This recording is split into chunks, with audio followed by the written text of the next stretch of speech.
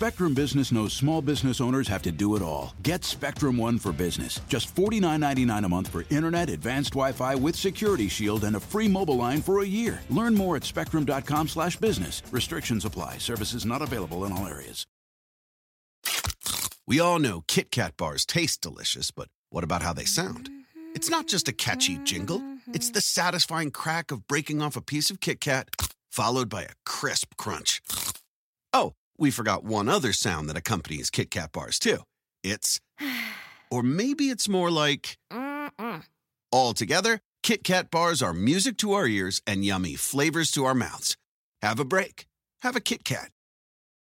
College baseball fans, it's time for the D1 Baseball Podcast with Mike Rooney, Aaron Fitt, and Kendall Rogers. Let's win every podcast. Now, here's the pride of the Newtown Edgemont Little League, Coach Rooney. Hello and welcome to the 47 Minutes of Heaven we call the D1 Baseball Podcast. I am your host, Michael Patrick Rooney. Tonight's episode brought to us by our good friends at S2 Cognition. S2 Cognition delivers a revolutionary approach to helping athletes understand how in-game decisions impact their performance from youth levels all the way to the pros. We're talking about swing decisions. Get an assessment. If you're a parent or a baseball player, a softball player, you want to learn how am I in the area of swing decisions. That's what the S2 assessment will help you do. And then once you know where you're at, then you can do something to create a plan for improvement. Again, bat speed, exit velocities, irrelevant if we don't make good swing decisions. Ted Williams taught us that a long time ago. I am joined, as always, by the great Coach Healy, Joseph J. Healy, the great Aaron Zebediah Fitt, Zebby Barrels, and the Director of Player Personnel for the Klein Bengals, Kendall J. Rogers, whose X account is no longer available, not on your screen if you're watching us. Gentlemen, happy Thursday evening. How are we doing? Outstanding, Runes. Outstanding. That's good. Good way to be. That was I don't know what be more convincing, Kendall's response or me coming in with me clearing my throat as the first noise that I made. But Nat sound. Hashtag off season. Natural sounds. Yeah. All right, boys, let's get to the inane banter. I have a question. You may have to think about this for a second. The question is, how many live music concerts have you been to in your life? Oh my Lord. How many live? Some of you may have to ballpark it. Some of us actually won't have to ballpark it. How many live music concerts have you been to in your life? Raise your hand when you're ready to answer said question. Joe. Because I'm going to have to ballpark it, but it's not a crazy number. Like Aaron's going to have, first of all, prediction, Aaron is going to have more than the other three of us combined. Yeah, Aaron's got his abacus out. I would say probably in the range of 24, 30 maybe. And here's what gasses that number up a little bit. One is that shout out to Huntsville, Texas. There is a place called the Jolly Fox. If you know, you know, right there in town. And is that like the Huntsville's Pyramid Rhino? Is that what we're talking about here? Tell us more about the Fox, Joe. Well, it's kind of so it's a bar, but it also is probably the premier music venue in Huntsville, honestly. Like famously, if you know Eli Young Band, many people do, they have a live album called Live at the Jolly Fox. So it is a music venue of some distinction, if you will. So it sounds like a little bit of a joke, but it is respected, at least in Texas country circles. So I saw a number of shows there kind of passively because I just happened to be there while music was happening. Mm-hmm. So if you count those, we're probably looking at maybe 36 or so. The other thing that increases the number for me, and maybe Kendall has a little bit of this too, is it's kind of an annual thing in Houston. You go to the rodeo every year, and there's at the end of every day of the rodeo, there's a concert used to be in the Astrodome. Now it's in NRG Stadium where the Texans play. And it's usually country music. Sometimes it's not, but it's mostly country music. And so I saw, Reba McEntire and Alan Jackson and Brooks and Dunn and folks like that in my childhood when I would go to the rodeo every year. So that kind of increases the number too. So, 36 is probably like the top end of it.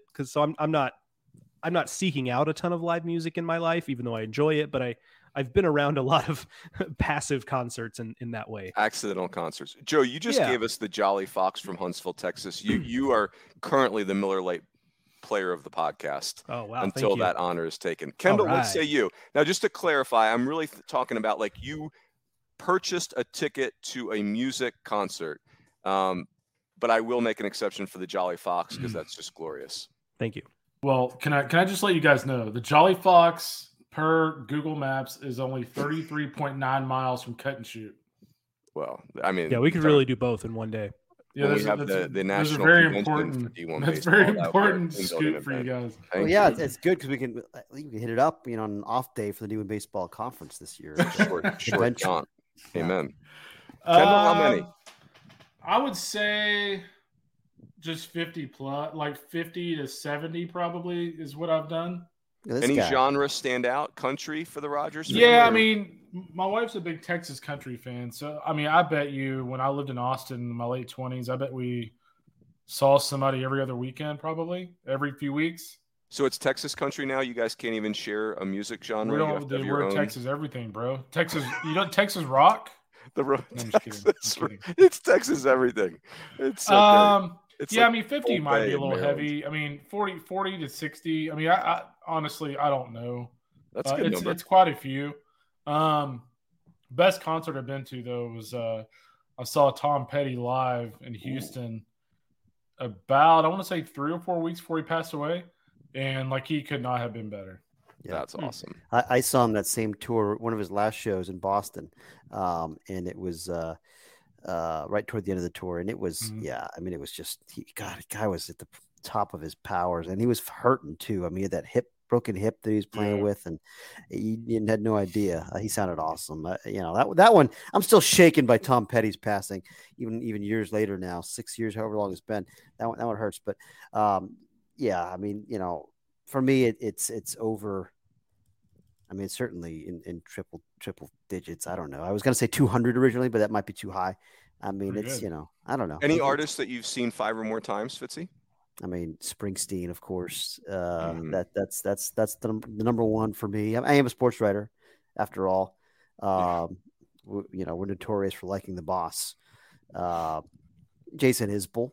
I've seen more than 5 times. Because again, you're a sports writer. Those are the two cliche ones. Those are the two cliche ones. The younger sports writers, by the way, I'm being told, because at 35, I don't consider myself in this demographic, that Turnpike Troubadours is for the younger set. Yeah, I really like them, and I like them too. But that's Texas country. Yep. Yeah. Haven't seen them yet, but they're really good. Yeah. That's what about you, Rens? Yeah, it's embarrassing. Been to 2 concerts in my life. Whoa. Hey, what were those concerts? Billy Idol and Bon Jovi when I was in high school. At least they were good. This is a long time ago. Long time ago. The great J-Ro, the great Jennifer Rooney, she has seen Slaughter in concert more times than I've been to a concert. Who is Slaughter? Yeah, J-Ro was a metal head back in the day. Yeah, that's a heavy metal band back in the day. Yeah, Joe, you want to get to Googling? I'm working on it. Yeah. Yeah. So Slaughter is that's when you're legit. Like that. Whenever Jenny's looking for her credibility card, we throw hey, seen Slaughter multiple times in concert. So how about this? Slaughter is an American rock band that formed in Las Vegas, Nevada in 1988. Get this: the lead singer, his name is actually Mark Slaughter. So that was not just a convenient word for a band, a rock band, but also his real name. It defines them as glam metal is kind of the genre there. So I think that's good. Good to see that Mark thinks very highly of himself to name the band after his last name. I think is that a double entendre in any way, Fitzy? Am I stretching that? All I know is I've never seen a glam metal show. I don't think that's going to be in the cards for me. Hey, Rens, can I do a little housekeeping here real quick? Sure. What do you got? By the way, as you're listening to us just talk about random glam metal topics, we also, guys, unveiled today the ACC Etc. podcast with Danny Graves and Darren Vaught. Nice. Those guys have been working pretty hard over the last 2 or 3 weeks to kind of get that rolling, and they recorded their first podcast. Aaron will be proud of me. I actually listened to almost all of it today. I don't. By the way, Danny and Darren, I don't listen to podcasts, but I listened to your podcast today. It was excellent content. Almost all of it. You didn't listen to the whole thing. Almost all of it. You said. Almost all of it. Yeah, I think my kid was yelling at me or something at the end of it, so I had to get off. But no, it was awesome. And those two guys. The thing about us at D1 is we want people involved with D1 that are ultra passionate about college baseball. Obviously, We all know about Danny Graves and his passion for the sport for obvious reasons. But, I didn't really know Darren, and he's a guy that truly, truly loves college baseball. He's like, Aaron, what do you call him? He calls himself Mike Monaco? He calls himself off-brand Mike Monaco, and I think he sold himself short. Coach Monaco could learn a thing or two from Darren. Let me tell you. Yeah, but listen, guys, it's really good stuff, and I know a lot of people on our side, and Joe and Mark just absolutely killed the SEC scene. But we're kind of we're branching out, we're adding new podcasts, and I have zero doubt that these guys are going to give ACC fans quite a podcast.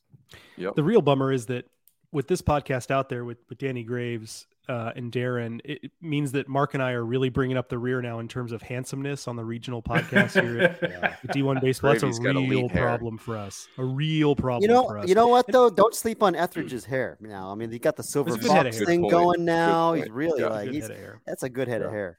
How about our podcast family is quadrangular now? So you got ACC Extra, Highway to Hoover. I was telling Joe before we started taping that his latest episode with Eth about just fall exhibition games was a really fun conversation.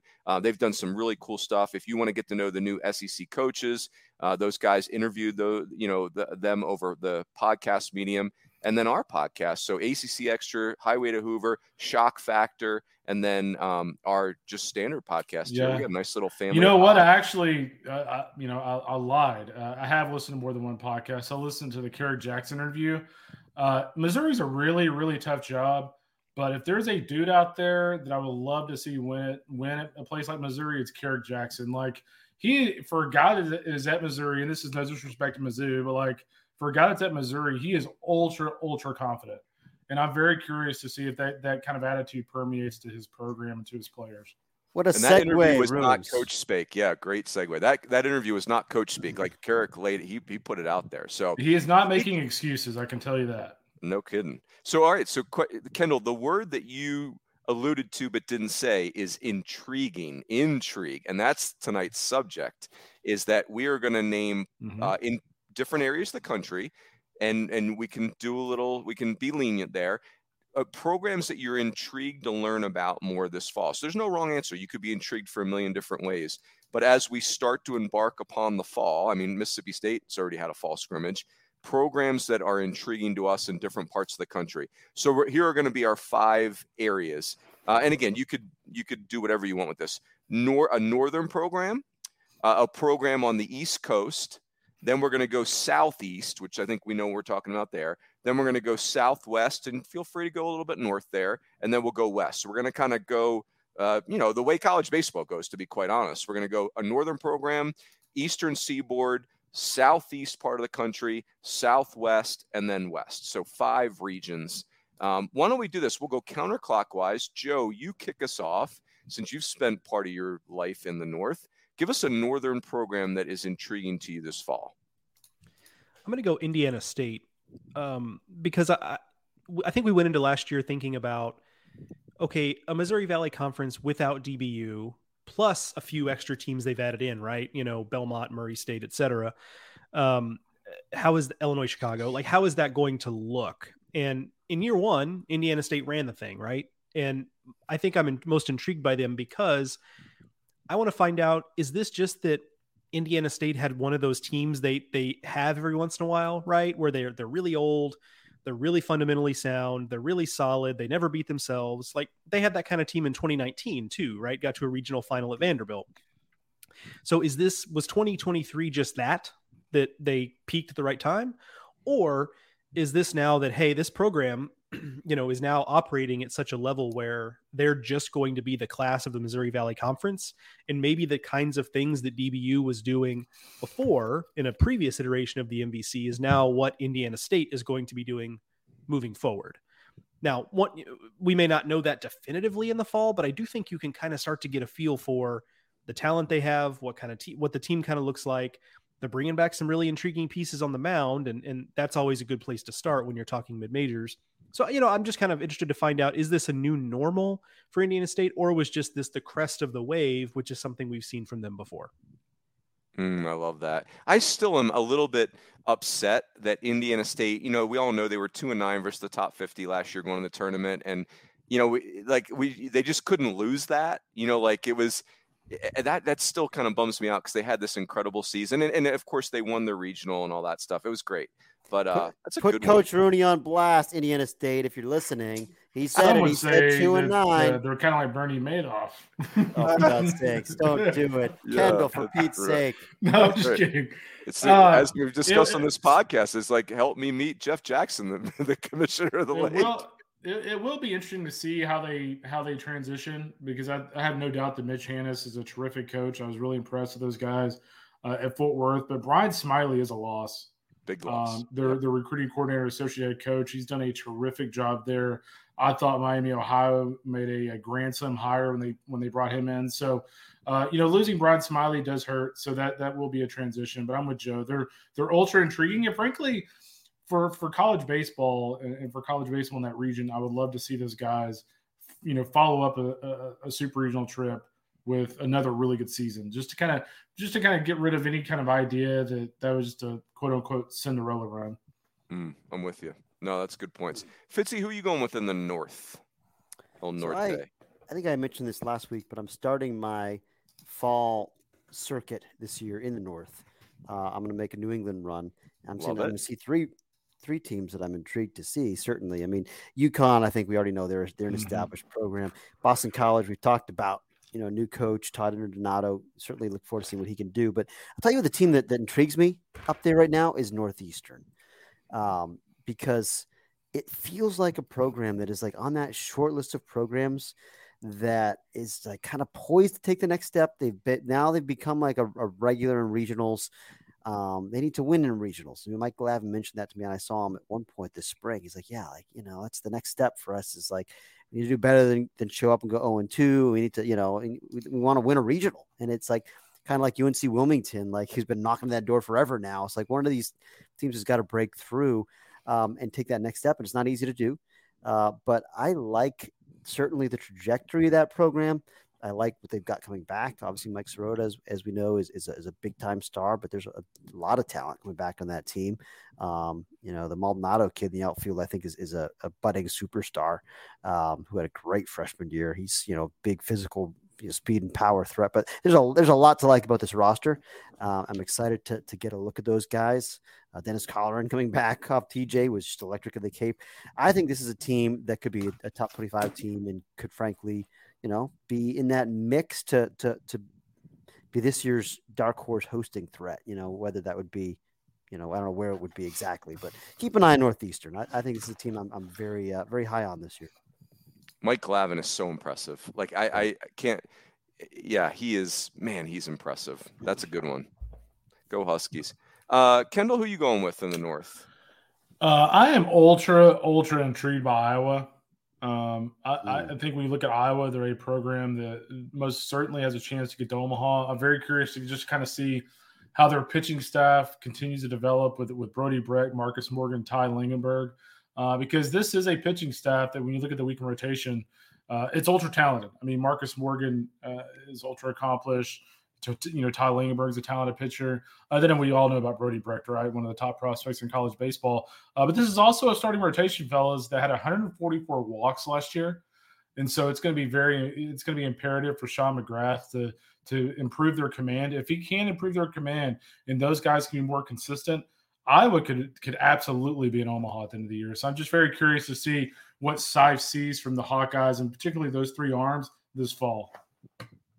That's a good one. Yeah, aren't we all just dying for Iowa? Like that program's been good for so long. We're just like, they've got a postseason run in them. I just know they do. And this team has got so much talent on the mound. Boys, I'm going to go, I want to pick Penn State. I'm not going to. I want to believe in this Penn State thing so badly. It's my home state. Mike Gambino's awesome. I love the staff that he's put together. But it's too early to do that. I think we're all excited about Penn State, but they got a lot of work to do. I'm going to stay in the league, though. I'm going to pick Ohio State. They were really interesting last year, meaning, so they had a +10 year-over-year win differential. In 2022, they won 21 games. Last year, they won 31 games. But ironically, they finished 11th in the Big Ten. I mean, they went 9-15. So I want to believe in the Big Ten. I want to believe that they can really start to, hey, Tony Petitti's a new commissioner. I love Gene Smith. Gene Smith was my boss at Arizona State for a while, but he doesn't love baseball. Like, I don't think I'm speaking out of school when I say that baseball is not on the top of his list. So you're going to have a new athletic director in Ohio State.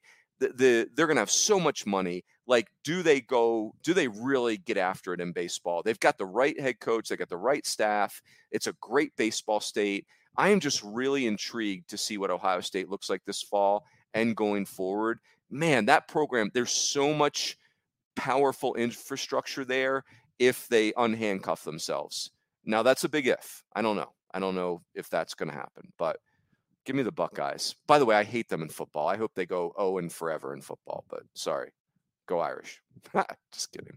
Not really. I'm not actually kidding. Wow. Don't back away from that, Runes. What are you doing? That was the most sincere thing I said tonight. You just started backing the bus up the minute it got out of your mouth. Like, Runes, see, you can get away with that. Could you imagine if I was like, you know what? I hope the Texas Longhorns never win a football game. Like, could you imagine if I just came out and said that? Yeah, that would be hard. Now, in fairness, Ohio State has not. They've absolutely handled Notre Dame the last several football contests. So it's kind of like the little brother popping off at this point. I don't think they see us as a threat. So there you go. I'm going Ohio State. Joseph, why don't you take us to the Eastern Seaboard, the Eastern region? First off, Runes, Notre Dame themselves a little bit of a football team this year, huh? I mean, I'm monitoring the situation. 24-year-old quarterback, we like it. Yeah, helps. Yeah. It helps. Yeah, consider me monitoring that situation. Thank you. On the Eastern Seaboard, I'm interested in Virginia Tech. I caped up for Virginia Tech big time in the preseason last year. And it's one thing, we all get fooled in the fall sometimes, right? Like, we'll all raise our hand and we can all talk about a team that fooled us in the fall. Shout out to Southeastern Louisiana last year for me. But I don't think this was that. You know what I mean? Like, it wasn't just that, like, oh, okay. Because a lot of times the fool's gold in the fall, you look back on it and you're like, okay, yeah, I was just kind of ignoring this or ignoring that or overrating this or that. With Virginia Tech, I just don't actually know what happened.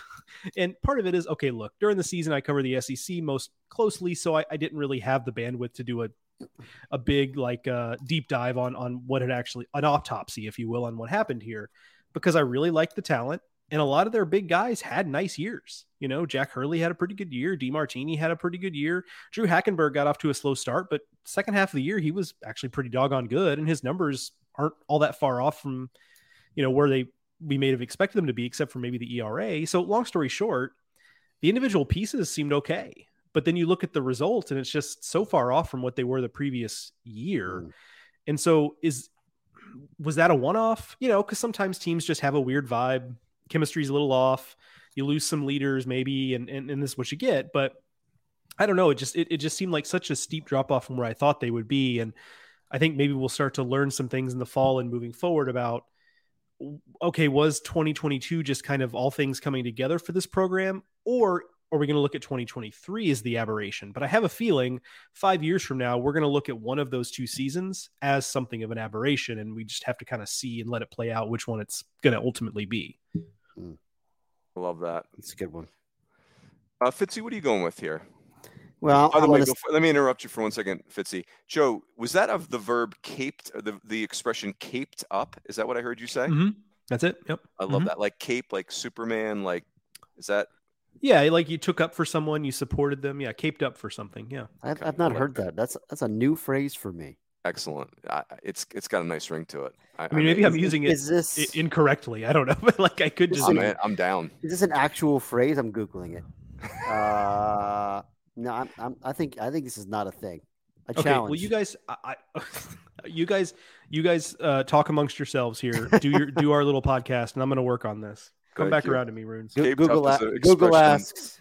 Known at the Jolly Fox.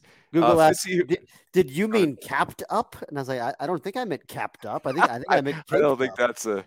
I certainly didn't mean that. Yeah, that's a different term. Go ahead, Fitzy. Yeah, I'm going to stick with the ACC. There's a lot of intriguing programs in the ACC, but I'll only pick one.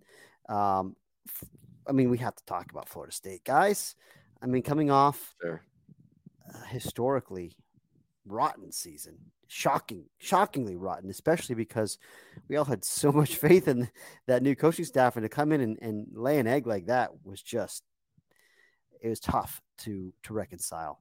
And I thoroughly believe that they're going to bounce back strong. I'm certainly buying on Cam Smith as a big time breakout superstar on the cusp. And there's plenty of other guys back in the fold there, Tibbs and Ferrer. And I think they're going to be very offensive, like a vintage Florida State team. But what can we expect from the Seminoles? Now they're kind of in a very unusual position of entering a season, coming off missing a regional for the first time in 4+ decades. And it's, what are they going to be? Can they sneak up on people? I mean, it's still Florida State. I don't know. It's just a huge season for that program and the new coaching staff. And obviously we all believe in Link Jarrett. I certainly do. I'm predicting that they're going to be a real contender this year, but it's going to be a major turnaround if so, because boy, were they bad last year. You know what? We missed an opportunity is I believe them and Miami now hold the record for most consecutive NCAA tournaments, and the number's 44. Yeah. And so that record will never be sniffed in any sport, period. Like those days are over. But I wish we had last year just taken a guess. Like how long do you, because I think if we're being honest, that was them totally missing the tournament like that. That was not on my radar. Like No.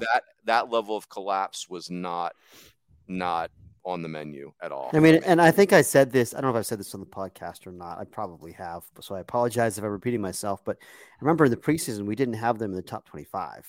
And early in the year, I ran into, a North region scout that I really respect. And he goes, man, I don't know where you've got Florida State ranked, but wherever it is, it's not high enough because that guy, he can really, really coach. I was like, yeah, man, you're probably right. Like we screwed up. They're not in the top 25. Like he couldn't believe we didn't have them ranked in the top 25 with Link Jarrett as the coach. And, right. And then for them to have that season, it's just stunning. It's just stunning. Stunning. Yep. Kendall, you had him as a sleeper last year, right? When they won your preseason. Yeah, I have him as my Omaha sleeper. Great call. He came That's like your only bad pick, though. Like your other picks were like, no, come on. Now, listen, let's not get. Yeah, my other picks were exquisite. Well, there's that. Kendall, who are you going with on the Eastern Seaboard? Well, I made this comment, I don't know, a few weeks ago, but I'm fascinated to see what Wes Johnson does at Georgia. Again, I think from a personality standpoint and a coaching standpoint, he's a fantastic assistant. I had no idea what to expect from Wes as a head coach. And Georgia is going to have a much different look. They lost Parks Harbor to North Carolina in the transfer portal, but they also added 13 players out of the transfer portal. They got Paul Tates from Purdue's a big time hitter. Colby Branch from Baylor's a really nice player. Clayton Chadwick from Sam Houston, really nice player. Brant Panther on the back end of the bullpen. Not necessarily a blow you away arm, but again, a guy who's thrown a lot of innings in his college baseball career. So they're going to have a much different look. And again, I'm just very intrigued to see how Wes and his staff kind of navigate things in Athens this fall, and certainly looking ahead to the spring. I love that. They are that's a perfect program for this pick. They are intriguing. You have no idea what to expect, like zero. Yep. I like it. Boys, I'm going to go East Carolina.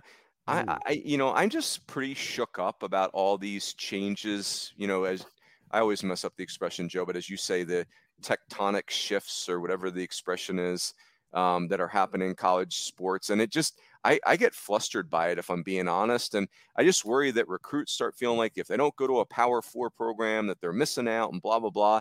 And like East Carolina is one of these programs that becomes the lighthouse for, like, is that true? Like, can East Carolina continue to recruit at an Omaha level with all of this stuff going on? And I mean, you just Google Cliff Godwin and what he's accomplished there. I mean, they make 45 wins a year look like it's easy. You talk to coaches in the American, and they're like, your Cliff Godwin is the real deal. Like, they are really rough to play against. Like, they are so good.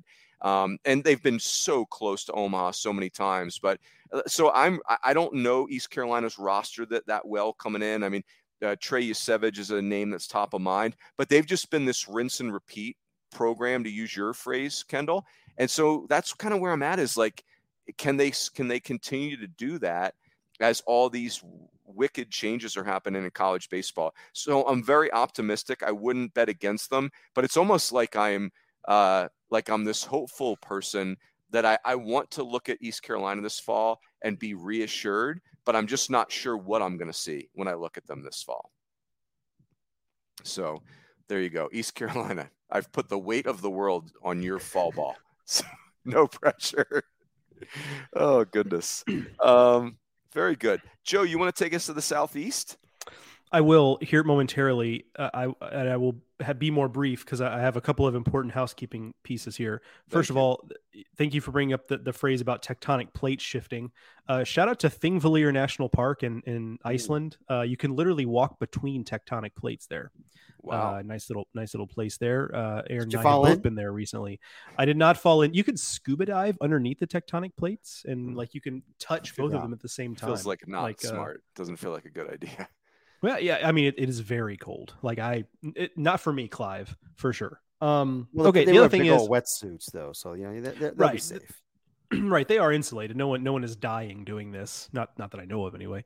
Yeah, right. The other thing. Okay. So I am about to be, I hope you guys are ready to eat some crow because caped up is a phrase.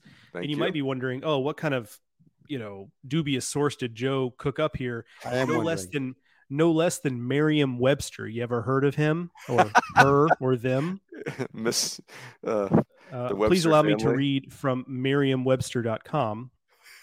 So it says, I'll spare you the whole thing, but it says the last line here in the intro of this page says, in other words, cape isn't just a noun anymore. It's also a verb. And here's an example that uses it specifically the way I used it in an article from NFL.com talking about former, I believe, Patriots running back LeGarrette Blount. Is that right, Aaron? Yeah, did he play for right. the Patriots? And of course, you got to start from my Bucks. You might remember. Yes, right. Indeed. So the quote is, for weeks, I've been caping up for Blount, believing that he had the kind of touchdown upside that would keep him viable. I suppose they're talking about fantasy football there. Yes. So caping up is correct. So again, I hope you guys are ready to eat some crow. Hello, Joe was right on. I'm on Miriam right now. I don't even see it. It says K. Listen. I'll put the link in the chat here. Anyway, my team in the Southeast is Alabama. There's a couple things here. One is just they did have some portal turnover. Cade Woods, Luke Coleman, Colby Shelton, obviously a lot of star power, but they kept some guys too, right? I mean, there's still some pretty talented guys there. They brought in not quite a Georgia-sized transfer portal class, but a pretty big transfer portal class. And even beyond that, look, on paper, I love the idea of, hey, you bring in Rob Vaughn, but you keep Jason Jackson. And if you've not listened to the episode on Highway to Hoover that we had with Rob Vaughn, I would urge you to do so because, he was pretty clear about, like, I didn't really want to take this job unless I could have Jason Jackson around. Now, I believe him when he says that. I believe that they have the best of intentions, but even well-intended people can just not gel as a coaching staff, right? I mean, that just happens. Differences in personality, differences in approach, differences in a whole bunch of things, right? And additionally, he also brought Mike Morrison in, and that was his pitching coach at Maryland. So how they work together, and they've got some pretty cool ideas about that. Again, go listen to the episode, but they've got some pretty cool ideas about that. But I don't think it would be shocking if it's just there's kind of some growing pains, right? So I'll be interested to kind of see how that plays out. And I think the fall will give us a good idea of kind of how they intend to divvy things up as a staff and how the new guys are coming along. It's just going to be for Alabama, it's going to be a fall of kind of feeling each other out, not just on the roster, but also on the coaching staff. And that's what the fall is for. There's going to be a lot of that, though, in Tuscaloosa this fall. Hey, everyone. We're going to take a quick break from our discussion to hear a couple ads from our sponsors. Spectrum Business knows small business owners have to do it all. Get Spectrum One for business. Just $49.99 a month for internet, advanced Wi-Fi with Security Shield, and a free mobile line for a year. Learn more at spectrum.com/business. Restrictions apply. Services not available in all areas. How about Captain Crunch's Crunch Berries with breakfast? Whoa, Dad, we're on Crunch Island. It's Jean Lafoote. And he stole our crunch. Quick, the zip line. He's getting away. Throw our last crunch berry. No!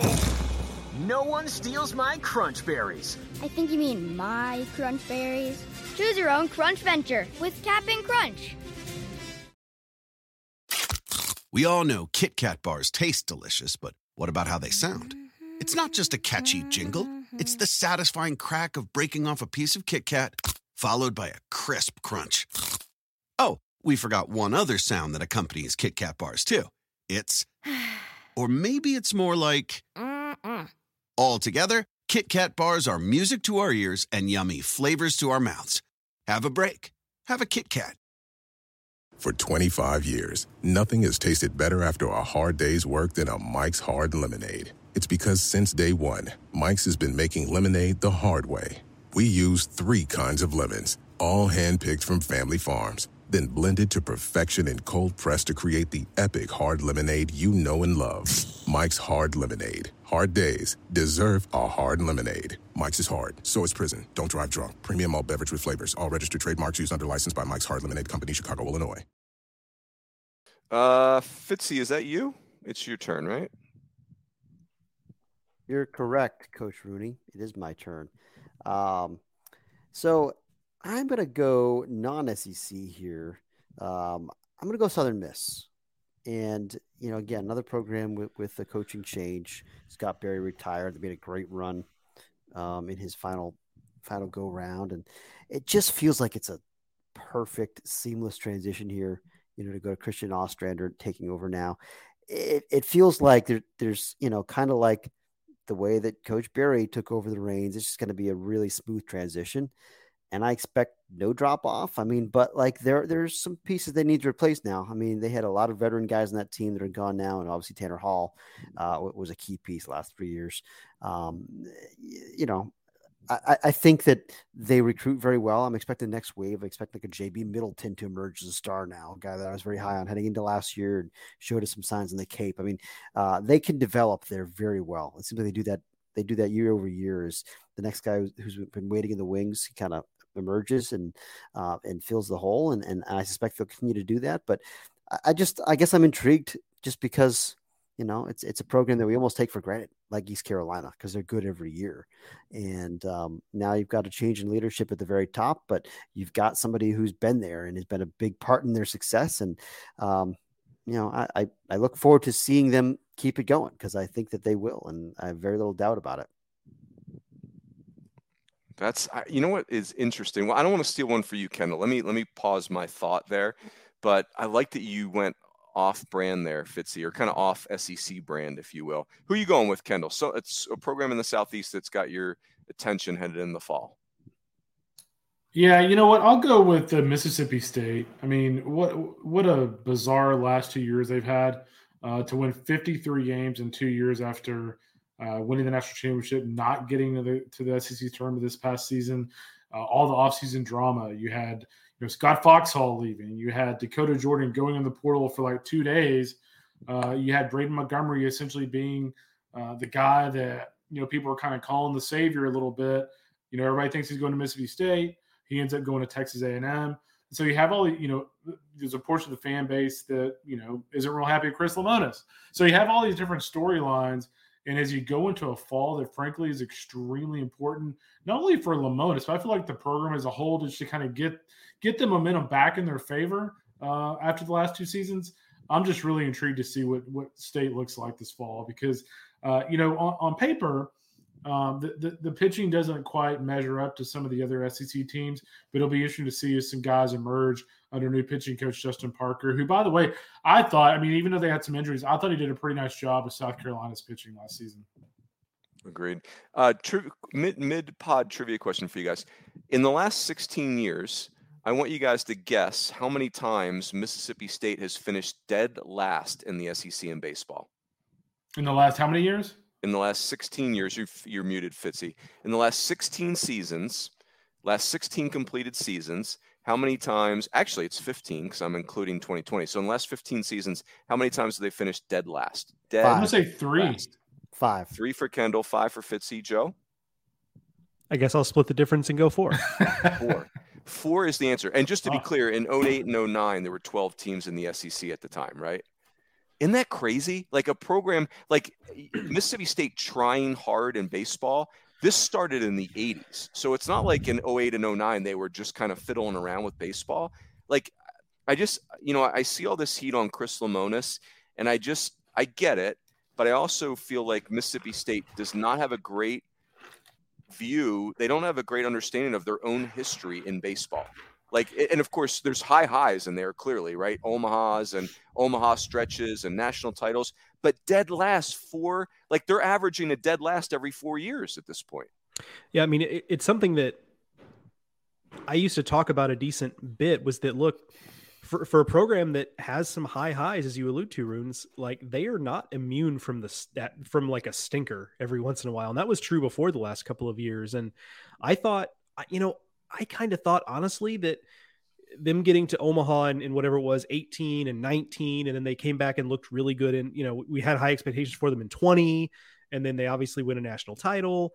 I kind of thought, okay, those days are over now. Mm-hmm. Like, this is just a program operating with the new dude, and with just those resources and the SEC being what it was. I said, okay, those days are kind of over. And now I guess not, honestly. Like, we've seen it the last couple of years, and some of that is just because anybody can get got in the SEC. But I do think there is something in that program where, yeah, they're not immune to having the average year where it just does not go well. It's crazy. Very crazy. Now, again, in fairness, right, like, to those fans, like, hey, Chris Lemonis said 2 stinkers in a row. And so, like, that's a thing, right? Like, that's, 1 is a mulligan, 2, you start to worry that it's becoming a pattern. So like you guys have all said, very, very big year for this program. So that's me for the Southeast, right? I'm wrapping up the Southeast. Yeah. I'm just going to do the obvious as LSU. Like, I'm just fascinated by where I think it's the best transfer class in the country. I still am flabbergasted that their freshman class lost 1 player to the draft. They return a lot of good players. Like, I would argue, this is the dumbest thing in the world to say, but I'll say it. Do they have too many good players? They don't have a Skeens or a Cruz, but do they have too much depth? Because none of those kids went to LSU to watch baseball. They all went there to play. These are high profile. There is a lot. This is the highest profile roster in the country right now. And so I'm super fascinated to see how that plays out.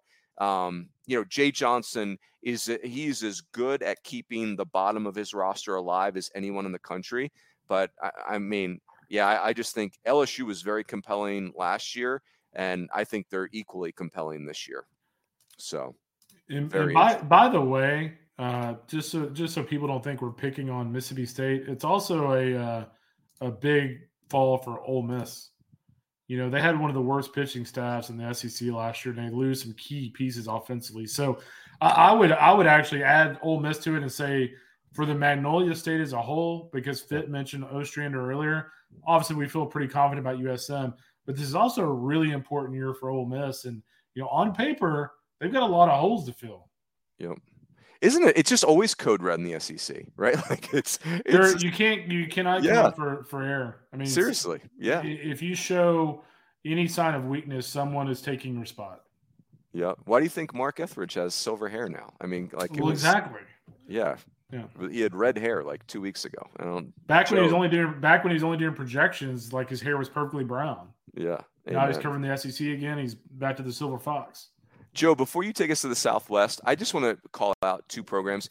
Samford and Jacksonville State are intriguing to me because, like, these schools in that part of the country are just getting absolutely, hammered in the transfer portal. It's like those are the schools that the SEC schools play in the midweek. And if you've got guys with good stats, it's like, I don't know how these guys protect their rosters. But yet then Samford, they didn't win the SoCon last year, but man, they were awesome in the Auburn Regional. So, I mean, bravo to those coaches and those programs. My instincts are that they will be very good again, but I'm just, they are getting pilfered in the portal. So anyway.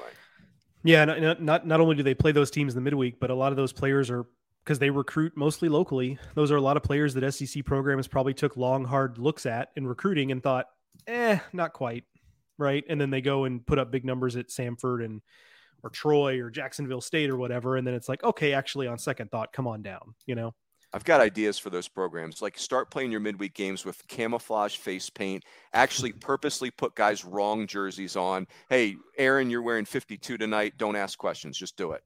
Like, really play a little shell game with them. Yeah. I don't know. Might be onto something. Joe, take us to the Southwest, please. I'm going to go Texas Tech. It's just a program that I don't think we have to beat around the bush anymore than just to say like, just hasn't been the same last couple of years. And I think it's one thing to look at the results and say that. And I think you can draw that conclusion by looking at the results, but it's also that we understand when we talk about the portal that we kind of expected when the portal really opened up that schools like Samford, for example, were okay. Those guys are probably going to get picked over because it is what it is. Those SoCon players want to go play in the SEC or whatever, the Big 12, ACC. And then even with a school like Alabama, they got picked over. It's like, okay, well, but they had a coaching change. Like those guys didn't come necessarily commit to Rob Vaughn, right? So those guys are just going to go explore their opportunities. I don't think you would have expected a program like Texas Tech, though, to be one that would struggle with that. It's high-profile program, been to Omaha a bunch of times, same coaching staff. There's a lot of continuity there, and yet Hudson White heads out to Arkansas. Mason Molina follows him to Arkansas. That's not a program that you would expect to kind of be bleeding some of its most talented players. And there might be good reasons for that, beyond just kind of they feel like it's a better opportunity at Arkansas. The players transfer for all kinds of reasons. But again, when you talk about programs that we would have thought up as like, yeah, these guys are going to have a tough time in the transfer portal age, like Texas Tech is not one of those. And yet it's a program that finds itself having to play a little bit of defense. And when you combine that with the results the last couple of years, just kind of slipping a little bit, you do go into the fall kind of wondering what is going to be next for this program and how much can they kind of, bootstrap themselves back up to being an elite program. God, I don't know if you guys had this feeling too, but I'm like with Texas Tech, I'm just swerving, right? Like I'm with Joe. Everything you just said is kind of where my head's at. Like I just feel like, hey, because let's be honest, they were a top 5 program, right? Like they were like very top of the mountain. And so like when we say they've slipped a little bit, like the bar was crazy high, right? So I do feel like they're not a top 5 program anymore. Like there's nothing wrong with that. But so I'm like wobbly on them, but I like their team last year because they were young. But man, in the regional in Gainesville, am I imagining this, or like they gave Florida everything they wanted and then some? Like that could have easily turned out a different way. Did I imagine that, or no? I mean, it depends on how you define it, right? Because they started off 2-0 in that regional, and then they were just frankly kind of non-competitive against Florida in both of those final games, and so it was very, frankly, and this is going to sound a lot meaner than I mean it to be, it looked like one of those regionals where a mid-major 3 seed goes 2-0. And then when the SEC or ACC club comes back around out of the losers bracket, you get to Sunday and Monday, and it's all of a sudden like, okay, now we see the difference in quality and depth here. That's fair. And, again, that's not what you'd really think you'd say about Texas Tech. But by the time when they got to the Sunday and Monday, it felt like a pretty stark difference. Yep. And I would say, too, the other thing about Texas Tech is if you look back at the years that they were just flat out dominant, they always just had that absolute superstar. And I just thought when you looked at Tech overall this past year, I thought they left a lot to be desired on the mound. And I really thought just offensively with that group, at least for me, I think when you got past Nolan Hester, Kevin Bizzell, and Gavin Cash, I thought that lineup was very gettable for a pitcher. So I just didn't think they had quite as much offensive depth as they usually do. And when you add that with the fact I didn't think their pitching staff was very good, that's not a very good combination. Yeah, fair. Yeah, you're not kidding, Joe. I think I was conflating in my mind. I knew they went 2-0, and I think I was conflating the competitiveness of that super regional. But you're right, Florida beat them 14-1 in those last 2 games. And they didn't even get to the they didn't even get to the regional final 2 years ago, did they? In Statesboro? No. 0-2. 0-2, right? Yeah.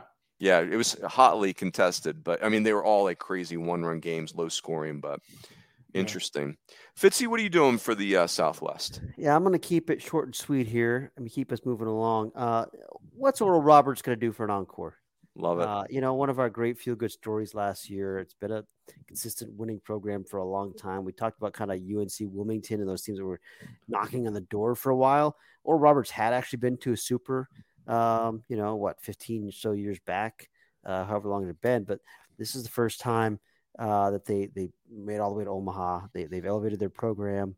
But you got some big shoes to fill, as we all know. Once again, a team that had, lost some of their serious star power. But, it's always neat to see what those teams do kind of the year after. I mean, Stony Brook hasn't been able to replicate it. A lot of those teams that have made those kind of runs, Kent State, it was a pinnacle for a lot of those teams. Now, how do you sustain? How do you build upon? I'm not saying you're going to go back to Omaha. Maybe you will, maybe you won't. But can you sustain a high level like that? I don't see any reason to believe that they won't remain the class of their league as they have been for the last 2.5 decades. But what's next for Oral Roberts? Let's see. I'm going to have Ryan Fulmer on one of my Sunday night conversations. I just booked that. Just that run. It felt like the right thing to do because only 3 times has a 4 seed made it to Omaha. Only 8 times have they even won a regional. And they were down 8-0 twice on that run to Omaha. And then the game against TCU. I mean, I can't wait to unpack that with Ryan Fulmer. So very cool. Okay, Rizzle, what do you got for the Southwest? I'm going to go with Texas. Once again, it was just kind of a little bit of an odd offseason with some of the coaching moves there on that coaching staff. I think when you look at this team from a personnel standpoint, obviously they have some pieces to replace in some various spots, but getting Tanner Witt back for them, you think would be huge. I think one of the big question marks for me, and really the most intriguing thing for me, is will Tanner Witt bounce back? He did not finish the season very well in the spring. He was not very impressive this summer at the Cape Cod League. And, will he kind of, will he, finally recover from that Tommy John, and will he kind of be back to his normal self? That's a big question mark. And the other thing for me on the positive side, Runes, is LeBaron Johnson. I thought LeBaron was very good at the end of last season. To me, at the end of the year, was one of the best pitchers, one of the best starting pitchers in college baseball. And so just that combination of the uncertainty with Witt and LeBaron Johnson finishing really strong and can he take that next step? I'll tell you what, if LeBaron is the dude that he was in the last year and Tanner Witt can kind of figure it out again, Texas could be really good. Yeah, they had as good of an offseason as anybody. So I'll wrap up the Southwest with Oklahoma State. That's a program that swirls in my head, right? Like, hey, they've been to 10 straight regionals. That's the 4th best streak in the country. Of the, this is a weird word to use, but of the prominent head coaches in college baseball, Josh Holliday has never missed a regional. The only other prominent head coach that I know of that can make that statement is Kevin O'Sullivan, because it's Vandy 17 straight, Florida 15 straight, LSU 11 straight, Oklahoma 10 straight. I mean, Josh Holliday's never missed a regional. And I can name a lot of Hall of Fame coaches that have missed regionals. So, but at the same time, I don't really know Oklahoma State's team that well going in this fall. I do like Mark Ginther as an assistant coach that they grabbed from West Virginia. I think that's really cool. I don't know. Oklahoma State has had this very kind of unique, wild run of postseason disappointment for the last, since 2016. And, I can see why it's happening, but at the same time, they've got this gorgeous facility. They're well coached. They get better throughout the year. There's just a lot of mixed messages right now. Like they're kind of like UCLA. Like, I can't believe UCLA has not popped in Omaha since 2013. I can't believe Oklahoma State has not popped in Omaha since 2016, but it's hard, right? Like it's I don't know. It ain't easy. So again, that's why I'm intrigued, because I think very highly of this program. I'm very intrigued to know the roster. I thought last year was the team, and they went 0-2 in their own regional. So what do I know? It's very, very confusing. So, Joe, you want to take us to the West and we'll wrap it? I will. I'm going to talk about USC.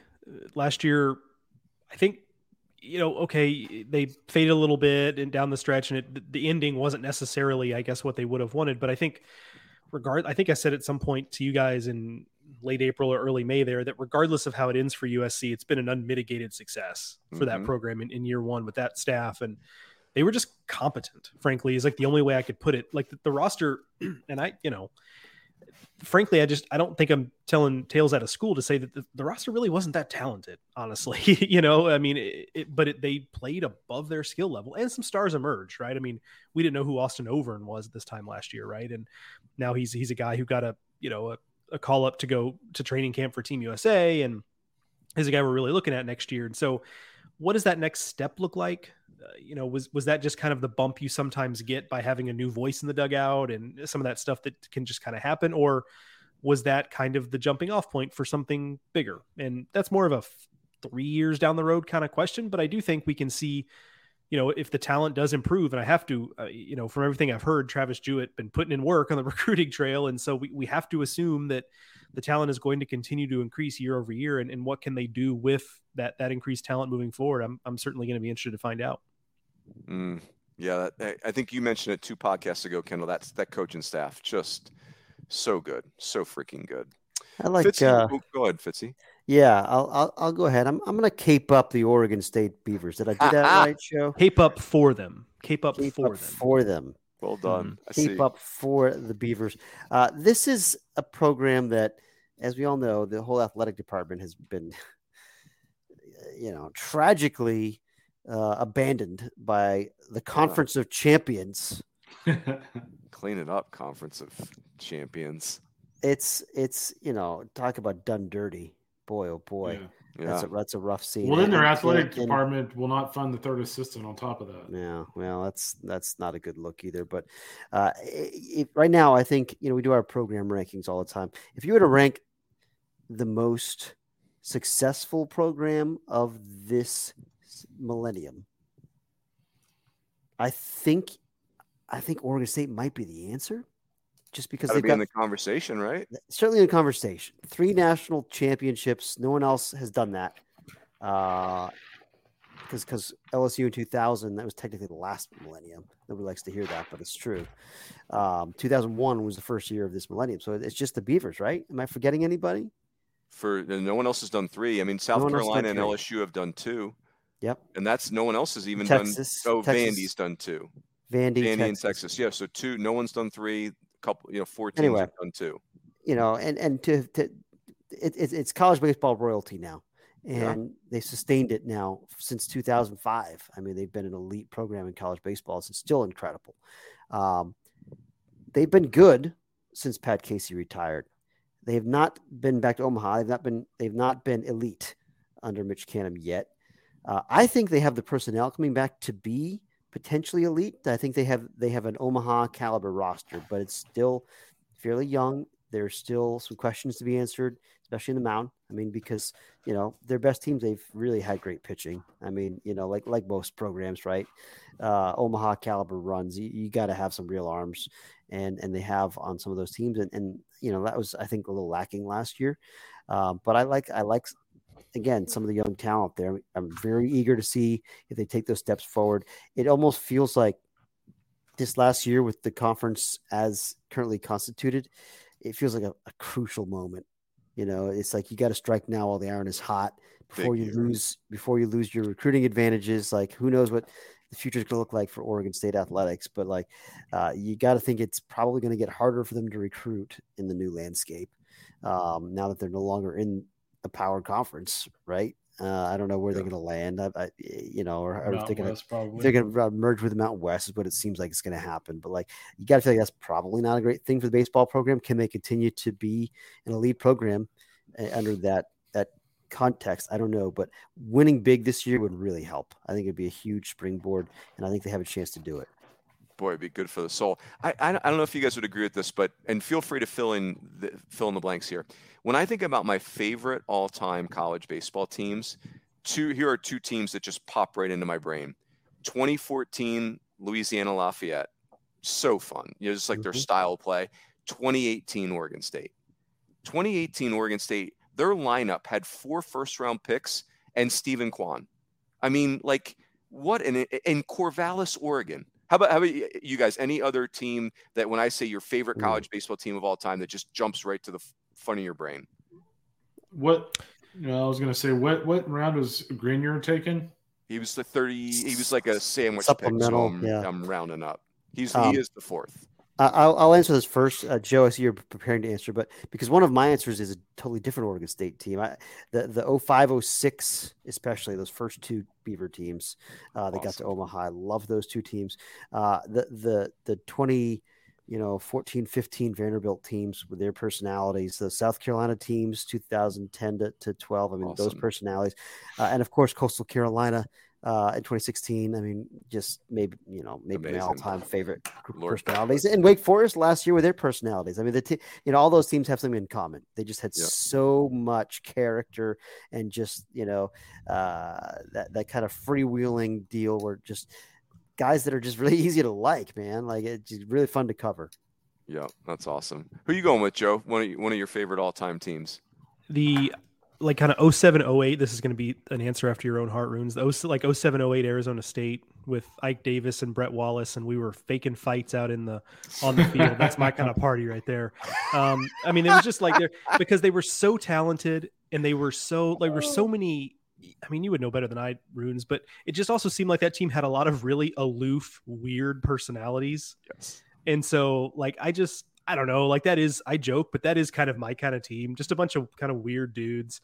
And they were super talented and just went about their business. And they honestly seemed more like a collection of talents than a team sometimes, frankly. And so I don't know, I kind of gravitated towards them. And so that's where I go for sure was that kind of 07-08 Arizona State. I never thought about that before, but you're right. Like very odd ducks on that team. Like Mike Leake was a very unique dude. Kind of a weird Preston dude. Paramore was pretty unique. And Kyle Rowling, remember? Zinicola wasn't on that team, was he? No, Zinicola's on the 05 team. Yeah. Kipnis was on that team. Kipnis, another really unique cat. You're like, you nailed it. Oh my gosh, that's well done. Kendall, favorite college baseball team of all time? You got one? I kind of tend to go with that 14 Lafayette team. They were so great. Outside of maybe Tennessee a couple of years ago, that's the best team I've seen not get to Omaha.